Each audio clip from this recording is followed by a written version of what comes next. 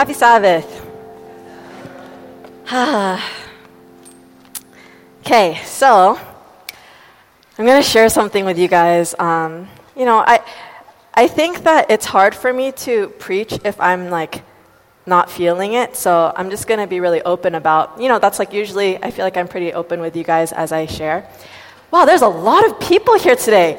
Okay, hi everyone, welcome. Loma Linda is the fourth church that I've served at.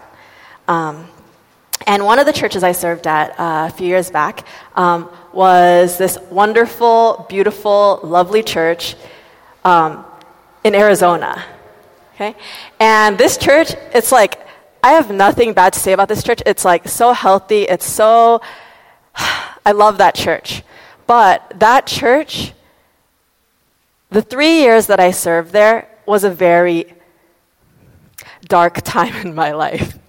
And the reason it was such a dark time in my life is because I did not feel a sense of community there. And what I mean by this is I had friends.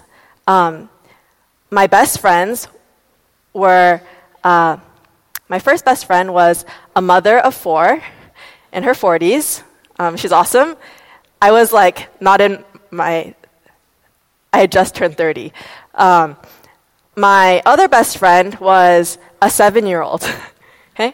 And so in this community, I lacked people my own age, and I also lacked some people who I felt like I could fully be myself around. I felt like everywhere I went in Arizona, I'm always Pastor Junie, right? I'm never just Junie. This series that we're doing, that we started a few weeks ago, is called the New Balance series. And if you guys could, I don't have a clicker today, so thanks. I've been given the fun, easy topic of relationships today. I don't know why I keep getting topics that they're things that I personally need to work on. The last thing that I was given was time management. I struggle with time management. And then now Pastor Richard has lovingly given me the topic of relationships. I struggle with relationships. Since coming to Loma Linda, you would think there's so many people here. This is one of the biggest churches. There's so many people here. But my experience in Loma Linda has not been that much different than my experience in Arizona in the sense that it has been extremely lonely. And when I was struggling in Arizona, I was talking to a friend of mine, and he kind of posed this question. He was wait, why do you think that everything's going to be good? Why do you think that things are going to be well when you don't have a community? And I was well, I have everything else that I need, and I'm here because God called me here. And he was yeah, but Junie, think about it this way. In the same way that you need food, and you need water, and you need a place to live, and you need your basic needs, don't you think community is one of those things? And honestly, no one had ever, I had never considered that before. And I was yes. And he was yeah. So, even though my topic is relationships today, I felt like the way God led me is to talk about community, and so that's what I'm going to do. So let's pray before we get into it. Holy Spirit, this is your time now to do whatever you want to do, and I feel a little off this morning, but I just ask that you will speak through me, that you will hide me in the shadow of the cross. And whatever is relevant and whatever is good and whatever it comes from you, just shoot that into the hearts and minds of everyone here. This is our prayer in Jesus' name. Amen. Sebastian Junger, a journalist and author of the book Tribe, he writes about this strange phenomenon that happened in early American history. Okay, so this sermon this week, it's a little nerdy. I'm sorry, you have no choice. So in the 18th century, and up and down the East Coast, there were 2 groups of people living side by side. You had the Native Americans living the way they had been living for years and years since the Stone Age. Not much difference. And then you had the colonists, mostly white, mostly British, who were living at the peak of Western civilization. And what was recorded from this time was that a bunch of English settlers, a bunch of European settlers, they were deserting their European fellow colonists to go and live with the Native Americans. Okay? But the interesting thing was, it was, as recorded, it was just a one-way street, right? There was never Native Americans who were willingly coming and living with the Europeans. It was always one way. The Europeans going to live with the Native Americans. Benjamin Franklin wrote a letter to his friend in 1753 about colonists who were captured in a raid, and then they were later saved and brought back to their colony. Okay? This is what he writes. Though they were ransomed by their friends and treated with all imaginable tenderness to prevail them to stay among the English, yet in a short time they became disgusted with our manner of life, and they take the first good opportunity of escaping again into the woods. Interesting. Okay. Another early immigrant, this is a French immigrant, he wrote in 1782. Okay, this language is not PC, but this is really old, okay? So this is not my language, it's his language. He said, thousands of Europeans are Indians, and we have no example of even one of these aborigines having from choice become European. And this Frenchman's understanding of this phenomenon was, there must be in their social bond something singularly captivating and far superior to anything to be boasted among us. And the point that Younger makes in his book is that early on in American history, the seeds of what we now call radical individualism were planted, and they began to poison the culture of America and the West as a whole, but specifically our country. French diplomat Alexis de Tocqueville, after his tour through America in 1831, he named extremist individualism as the defining American trait and said that if left unchecked, it would spell the destruction of humanity. Okay, what am I talking about? Okay, so this idea, this draw, this praise, this individualism, it's the best. This impulse in the West, it kept going until World War II. And then the war is actually what brought the Western world together. And there's this famous study done by a Canadian psychologist on the London Blitz in 1940 and 41, the Nazi bombings in Britain. And what this study found was that the rates of depression in the city of London went down during the Nazi bombings, and that when all the bombings were over, the levels of depression, it went back up to normal levels, which is kind of weird. And his interpretation was that not that humans have an odd love for Nazi bombs, but the sense of community, the way it brought all of London together, is what made the difference.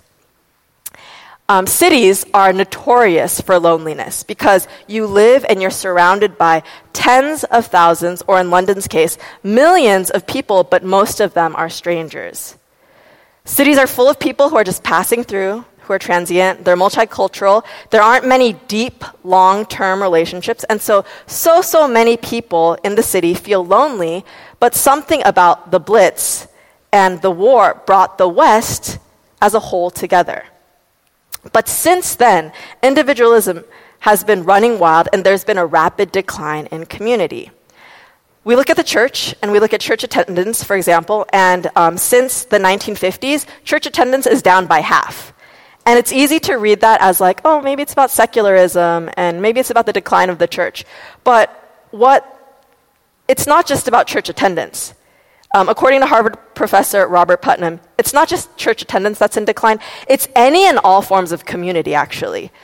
Especially anything that holds that requires any kind of commitment. So he mentions the loss in membership in organizations like the PTA, labor unions, Lions Club, Elks Lodge, volunteers of the Red Cross, like Boy Scouts, the Country Club. Things that used to be so normal, so common, they're all down. They're all declined in numbers. And last year in the UK, if you guys can show the next slide, Theresa May, the former prime minister, she made the news when she appointed a loneliness minister. Okay? The world's first loneliness minister, based on a study where nearly 9 million Brits, nearly 20% of the population, they were identified as lonely. And in her statement to the press, she said, "For far too many people, loneliness is the sad reality of modern life." But this isn't just a European problem. In the US, rates of loneliness are actually much higher.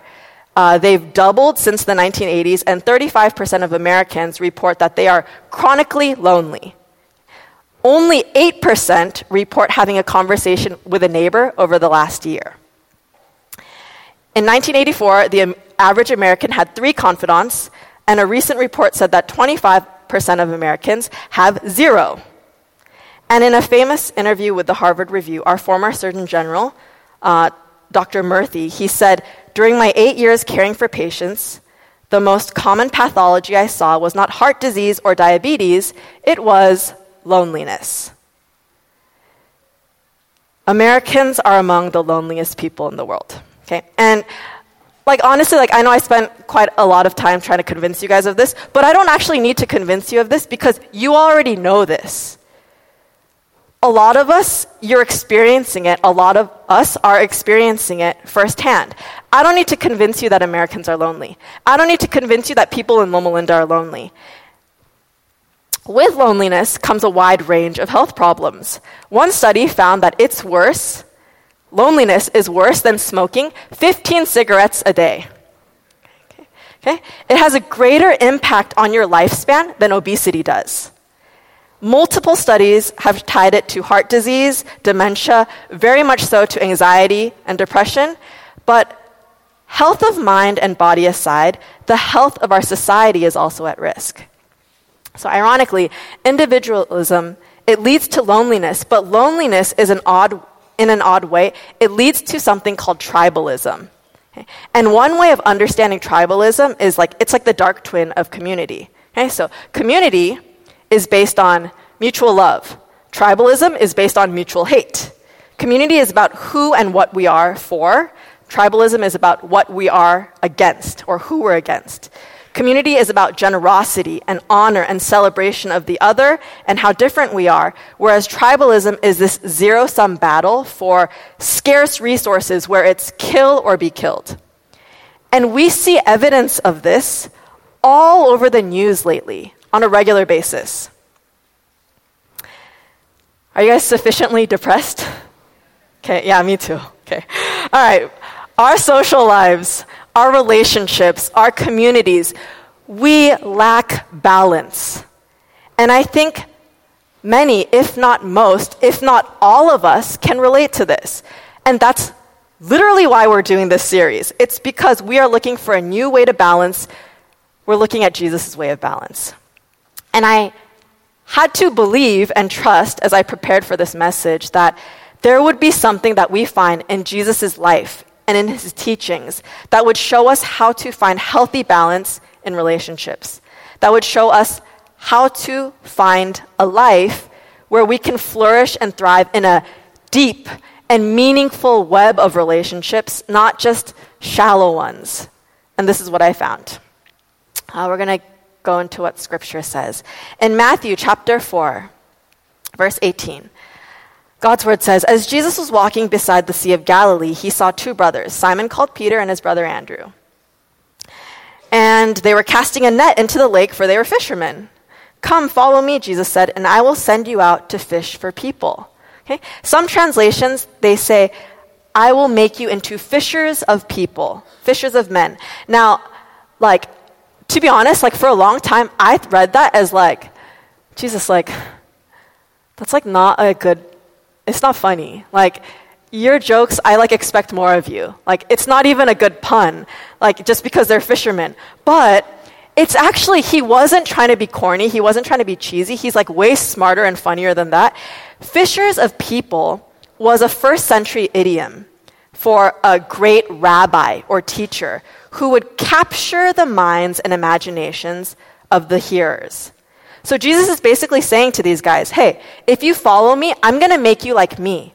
I'm going to help you to become brilliant and wise teachers who will capture the minds of your generation. Which is why in verse 20, at once they left their nets and followed him. Going on from there, he saw two other brothers, James, son of Zebedee, and his brother John. They were in a boat with their father Zebedee, preparing their nets. Jesus called them, and immediately, right then and there, they left the boat and their father and followed him. So very early on in this story, you see that Jesus, for him, to follow Jesus is to live in community.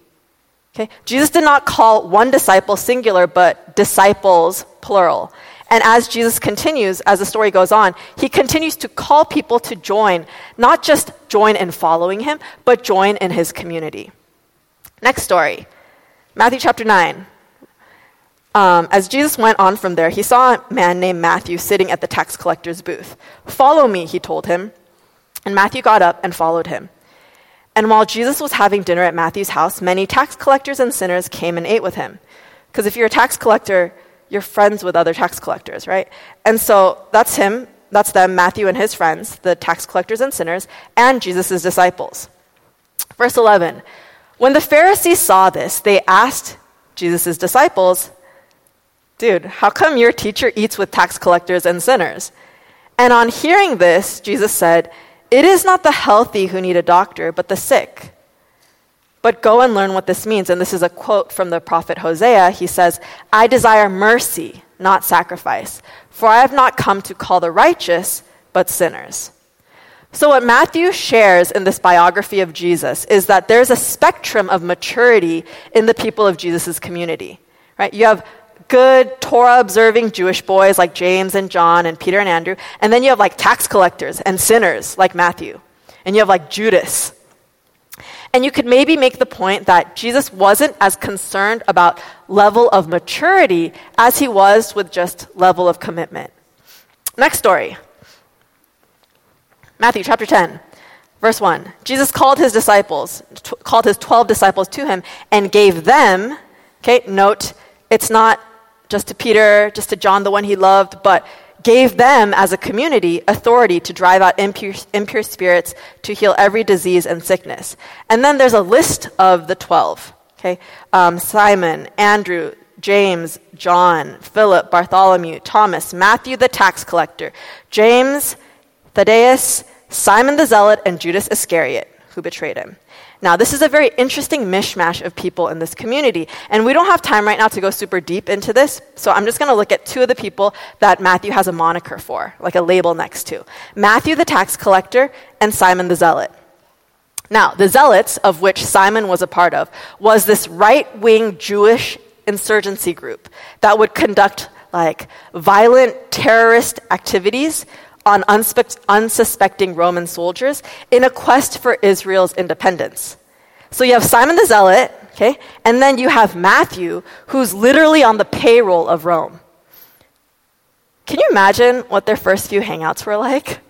It's like, this was not like a loving, like kumbaya time, okay? This is just two people. There were a bunch of other polarizing issues amongst them. Last story we're going to look at, Matthew chapter 20. Verse 20. Then the mother of Zebedee's sons, okay, that's James and John, she came to Jesus with her sons and kneeling down. Okay, so this is like a really, really dramatic scene. Okay, think Korean drama. She's literally on her knees, okay, with a butak, right? Like with a favor, to ask Jesus for a favor. And Jesus, so graciously, he's like, "What is it that you want?" And she says, "Grant that one of these two sons of mine may sit at your right and the other at your left in your kingdom." Now, we don't know exactly what she's thinking, but we can assume that in her mind, it's like, Jesus is the Messiah. That means he's going to beat back the Roman Empire. He's going to establish the Israel empire, and then he's going to take over. So she's like, hey, Jesus. She maybe brought an envelope. She's like, Jesus, thank you so much for everything you've been doing for my sons. So much sugo, you've been doing so much, but I just have one request. And he's like, what's going on? And she's like, so when you become king of everything, can you just make one of my boys your vice president and the other your secretary of state? Something like that.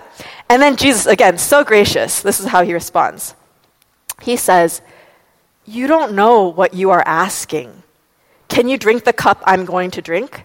And for Jesus, cup is the metaphor for his suffering. And in his mind, leadership in the kingdom of God is a form of suffering and love. And it says, we can, they answered. So notice now, James and John, they pipe in. So they've been sitting there okay, mom, what we talked about. So she says her thing, and then Jesus is like, I don't know, can they? And then they're like, we can, we're ready. We've just been here waiting. And Jesus says to them, you will indeed drink from my cup. And both of them were killed for their faith in Jesus. He says, but to sit at my right or left is not for me to grant. These places belong to those for whom they have been prepared by my Father. Let's keep going. Verse 24. When the 10 heard about this, so now we get a little more of the picture. We realize that all of this Korean drama scene, it's been happening out of earshot from the other disciples. So there was a scheme here, right, between the two brothers and their mommy to get Jesus away so that they could talk about this. And when the 10 heard about this, they were indignant with the two brothers. Okay?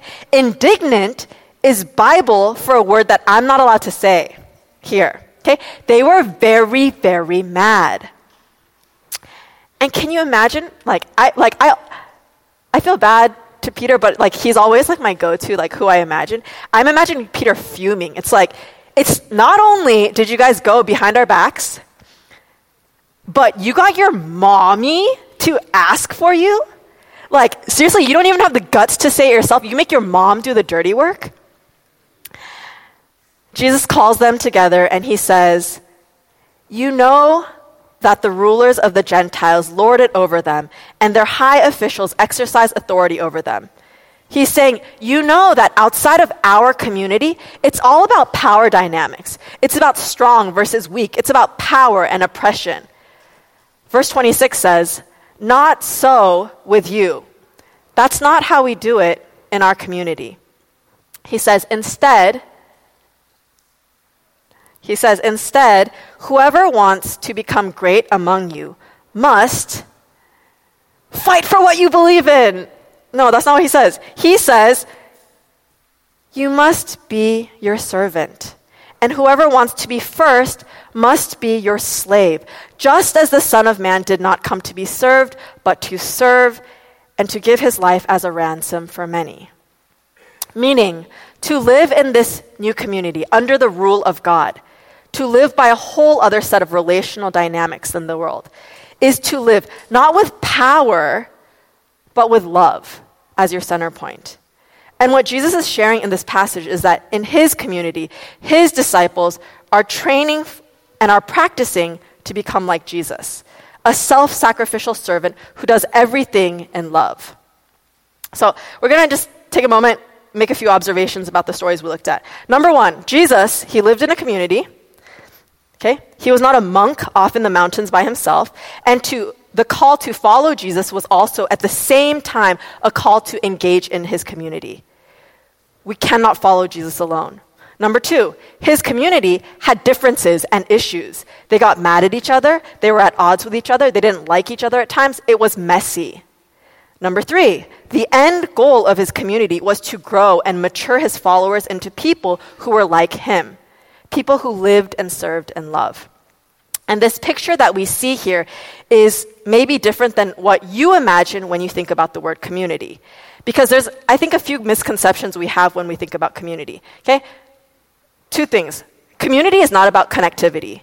Okay, we've never been more connected than any other generation before us, but we've also never been so lonely.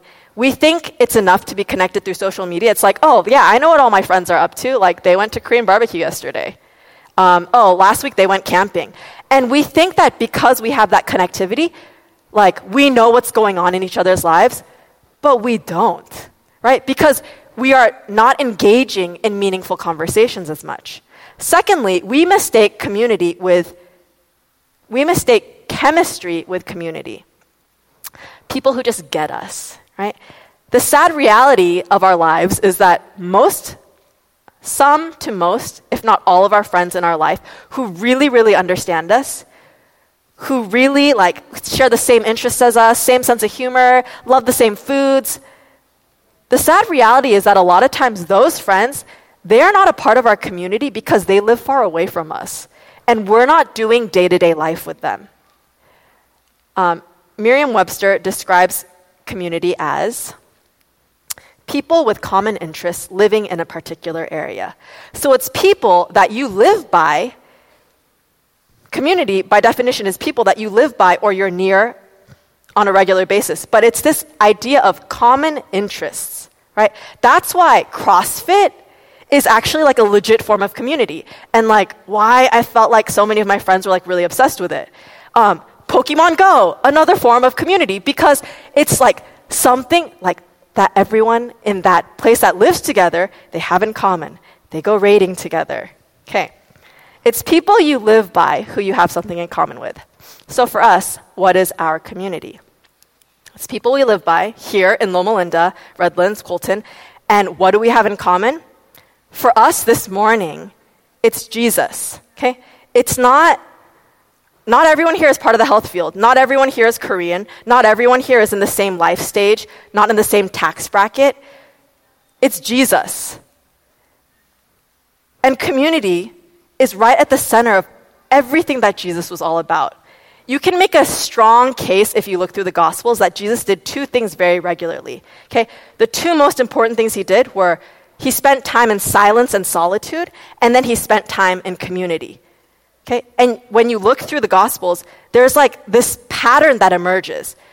He goes and he's alone in silence and solitude. He retreats away to a quiet place, and then he goes right back into community. And this was the rhythm of his life. And for a lot of us, our rhythm looks more like this. We're scared to go all the way into silence and solitude. Okay, we actually don't like absolute silence, where there's nothing to distract us, no headphones, no music, no podcasts, no shows, because then we're alone with our thoughts, and that's scary, and we don't like that. Because then we're just laying our soul bare before God. And then we're also scared to go fully into community. Friends, great. Hanging out, love that. But to go all the way to a place of openness and vulnerability, when you show and express who you fully are, we're scared of that. We're scared to express emotional and psychological vulnerability. A few months ago, I ran into someone I used to do Bible studies with back at UCLA when they were in undergrad. And I was telling her, like, hey, come visit me. Like, you live in Loma, come visit me at Loma Korean. She was like, okay, like, I'll come visit. And then she proceeded to tell me that. She's like, Pastor, it's just so much easier to go to a different church on Saturday morning because at Loma Korean, you have to like dress up. If you don't dress up, people judge you. And I was like, people judge you? She's like, yeah. I was like, oh, so they've been judging me. So some people are scared to even try to approach community here, even with everything covered up, with their best face forward. So the idea of bearing it all seems like not possible. So instead, we hover around something that psychiatrist M. Scott Peck calls pseudo-community. We come to church, we have Adventist friends, maybe some of us are even plugged in a small group, but we hold back a core part of who we really are. And there's all sorts of reasons for this, but I'm going to touch on three. The first is individualism, which I already talked about. Okay? The second is idealism. Okay? So idealism. I'm like, I don't know why my sermon is so long. So I'm going to try to cut it. So idealism. I'm just going to give you the main point. Okay, this is from Dietrich Bonhoeffer's book, Life Together. And he wrote this in 1938 during his experience of living in a community of 150 people as he taught an underground seminary that he set up to fight Nazi corruption in the Lutheran Church. And it was later closed down by the Gestapo, and he was later arrested and put to death by Nazi Germany. And in his book on living together, he writes, can we put it up real quick? Okay. The sooner this shock of disillusionment, meaning the sooner you face the reality that community the way Jesus did it, it wasn't always awesome. It was messy. It was hard work. It's not ideal. And people do dumb and bad things. The sooner that you realize that you get over this disillusionment, the better for both. Okay? Every human wish dream that is injected into Christian community is a hindrance to genuine community and must be banished if genuine community is to survive. Okay. In Tim Keller's book, The Meaning of Marriage, what he talks about is that the biblical theology of marriage is so different than what our culture this day and age tells us about marriage. And it's kind of crazy and alarming to see the kind of harm that's done to marriage now by romanticism and idealism.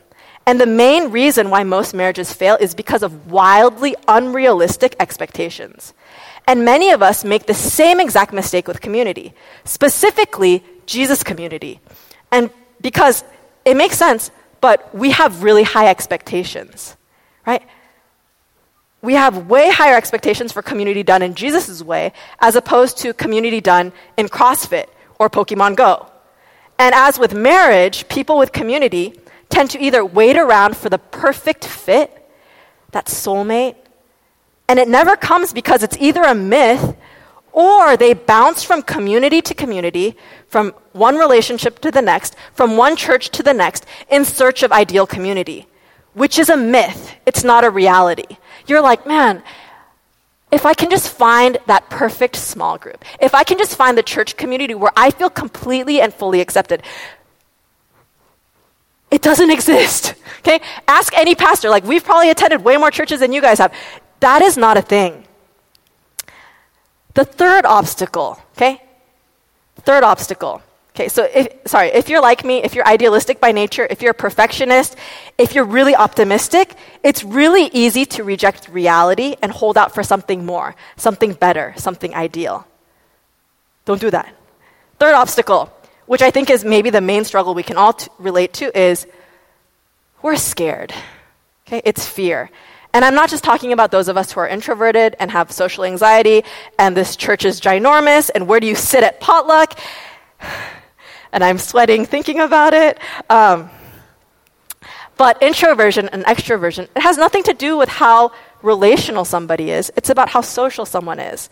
And both extroverts and introverts, we're all scared. We all realize on some level, even if we've never been personally hurt by church or a faith community, we still realize that authentic community, our real and true self, like to put that out there, to expose that about ourselves, where there's nowhere to hide, is scary. And that's why the two most important parts of a healthy Jesus community are vulnerability and accountability. Okay, we're going to skip this. Skip. Okay, let's look at the next slide. It's in the place of vulnerability and acceptance that's where growth happens. And that's where Jesus does some of his best work. If we look at all the one another commands that are given to us by Jesus in the New Testament, it's all about how to live in community. So, for example, be devoted to one another in brotherly love. Honor one another. Live in harmony with one another. Love one another. Stop passing judgment. Accept. Instruct. Greet one another with a holy kiss. And all of these statements here, they're actually just from one passage found in Romans. And what's interesting is the New Testament writers, they assume two things about us that I don't think is actually accurate to assume about us as modern American Christians. They assume that, number one, that you, as a Christian, that you are in community. Not like you're in church on Saturday mornings, but you're in a community where you know and you are known. And number two, they assume that community is really, really messy. Like, all of them assume that there are people that are hard to accept, like, because you don't want to accept them. They assume that there are people who you need to honor because, frankly, you think they're dumb. And there are people you need to instruct because, wow, they really don't have a clue. And there are people you need to bear with, and there are people you need to confess to, and there are people you need to love. Like, someone was telling me, like, Pastor, how come the Bible doesn't talk about how to deal with, like, weirdos? It's like, the Bible does. Greet them with a holy kiss. Okay, like, it's because New Testament writers assumed you're in community, it's messy, but it is a place where you are learning to love. And this is really what I want to say this morning, okay? This is my homework for you guys, okay? As scary as it is for all of us, regardless of the obstacles we face, including individualism, idealism, fear, community is where you learn how to follow Jesus and how to love like Jesus. Our closest relationships in our life, they are the hardest relationships in our life. That is the training ground for love. Dallas Willard, pastor, theologian, wise, spirit-filled man, he used to say that if at some point you make the decision in your heart to become a person of love and you decide to follow Jesus and grow into a person of love, he would say, start with a person you don't know very well. Okay? This is literally what he'd say, because he said it's easier to love someone who you don't know very well and who doesn't know you very well. He would say, start with like a distant colleague at work, someone who's like down the hall, you only see them a few times a week, and decide to love them, right? Take them some flowers, write them a nice email, take them out to lunch. Don't start with your roommate. Don't start with your husband or your wife. Don't start with your mom or your daughter, because it's so much easier to love people we don't know very well and who don't know us very well. And that's not a bad thing. Our closest relationships are where we get it wrong and where we mess up and where we get called out and where we need help and healing. But those relationships are where we are training and practicing and stretching and like exercising that really weak muscle of ours to become people of love. And Jesus calls any and all of us who are willing and ready to follow him into this school of love. We have small groups here. I don't know if everyone knew that, but we do. If you are like a young adult to an adult, you should talk to David Kim or Pastor Richard to get plugged into small groups. If you are in campus ministry,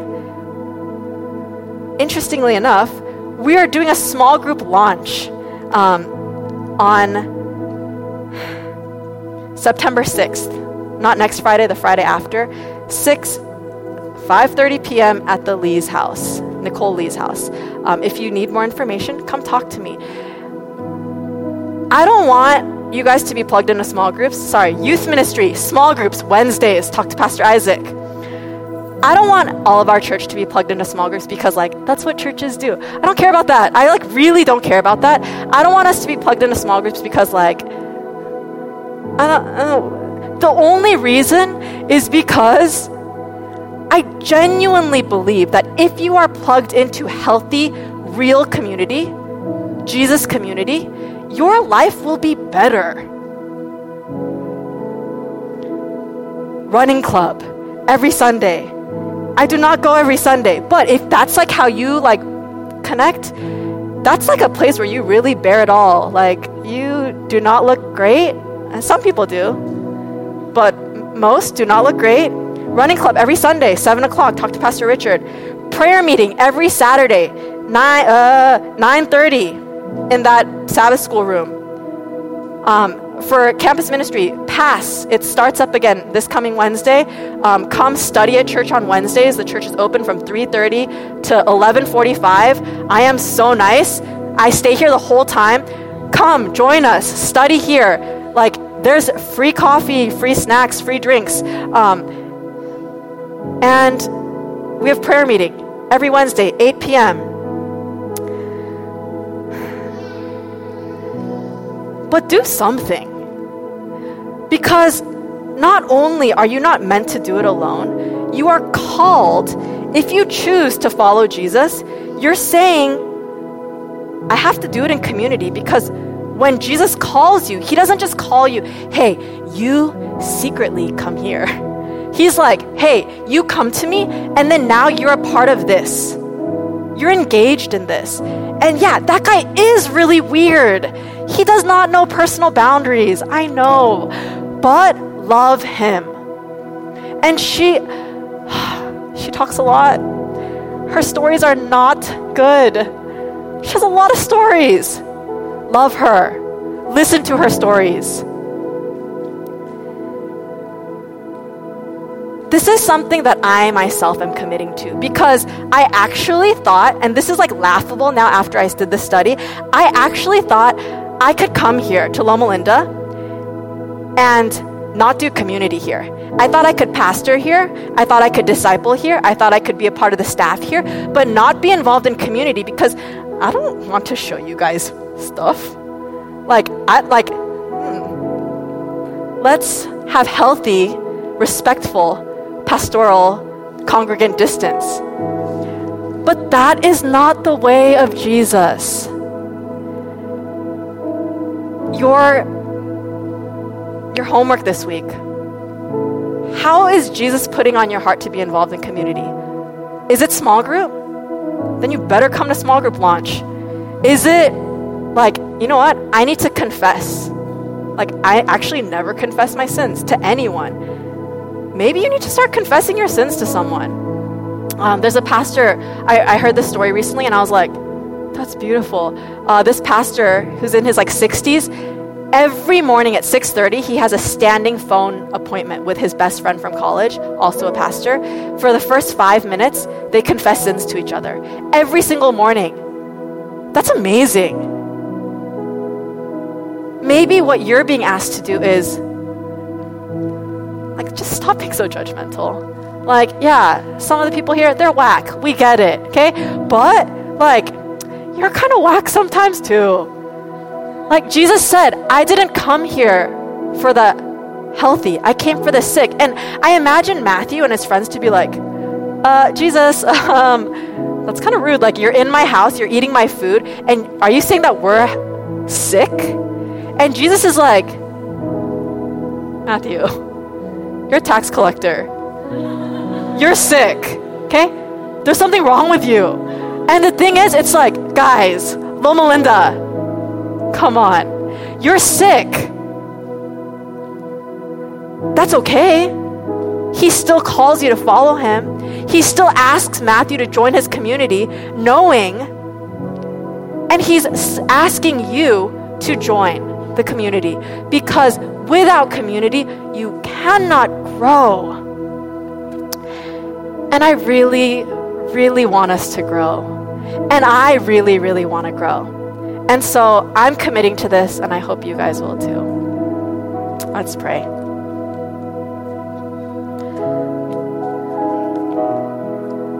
Gracious Father,